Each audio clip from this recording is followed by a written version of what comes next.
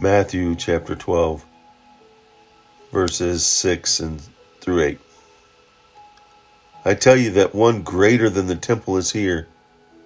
If you had known what these words mean, I desire mercy, not sacrifice, you would not have condemned the innocent. For the Son of Man is Lord of the Sabbath.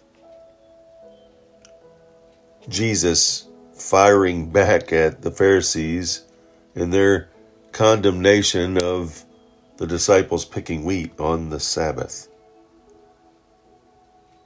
Jesus was telling them that he was the divine Son of God and that he had created the Sabbath. And the Creator is always greater than the creation.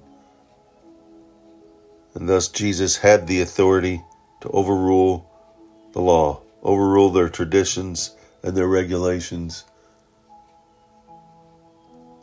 The key to understanding that Jesus is our Sabbath rest.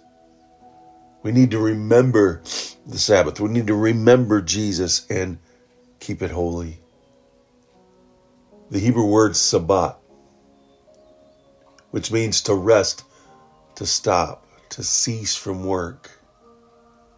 And the origin of that goes back to creation.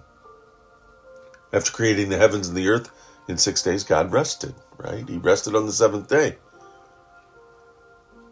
God didn't rest because he was tired or needed rest. We know that God is omnipotent, literally meaning all-powerful. He has all the power in the universe. He never tires. And his most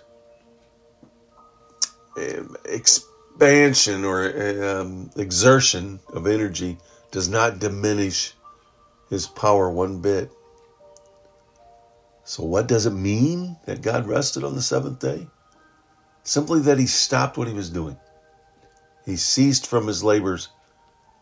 That's important for us in understanding the establishment of the Sabbath day and the role of Christ as our Sabbath rest. You see, Jesus is our Sabbath rest because he is Lord of the Sabbath.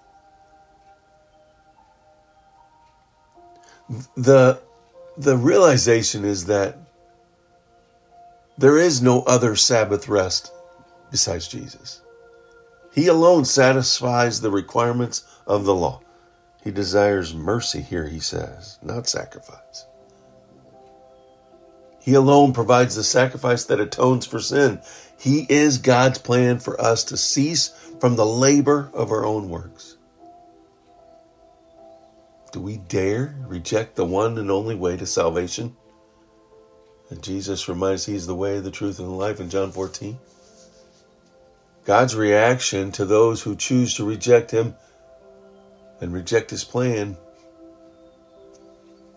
is condemnation. No rest. No security of salvation.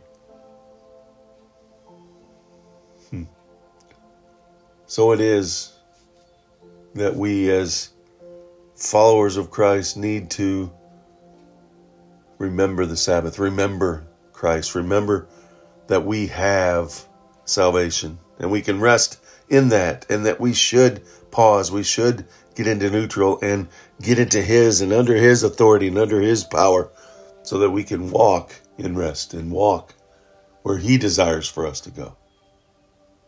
Don't neglect. Don't neglect salvation and that eternal rest. But also don't neglect remembering Jesus and pausing, resting, ceasing Sabbat. We're ceasing labors and rest with him, declaring him the Lord of your life, so that others will see a difference in you. He did it. Let's do it.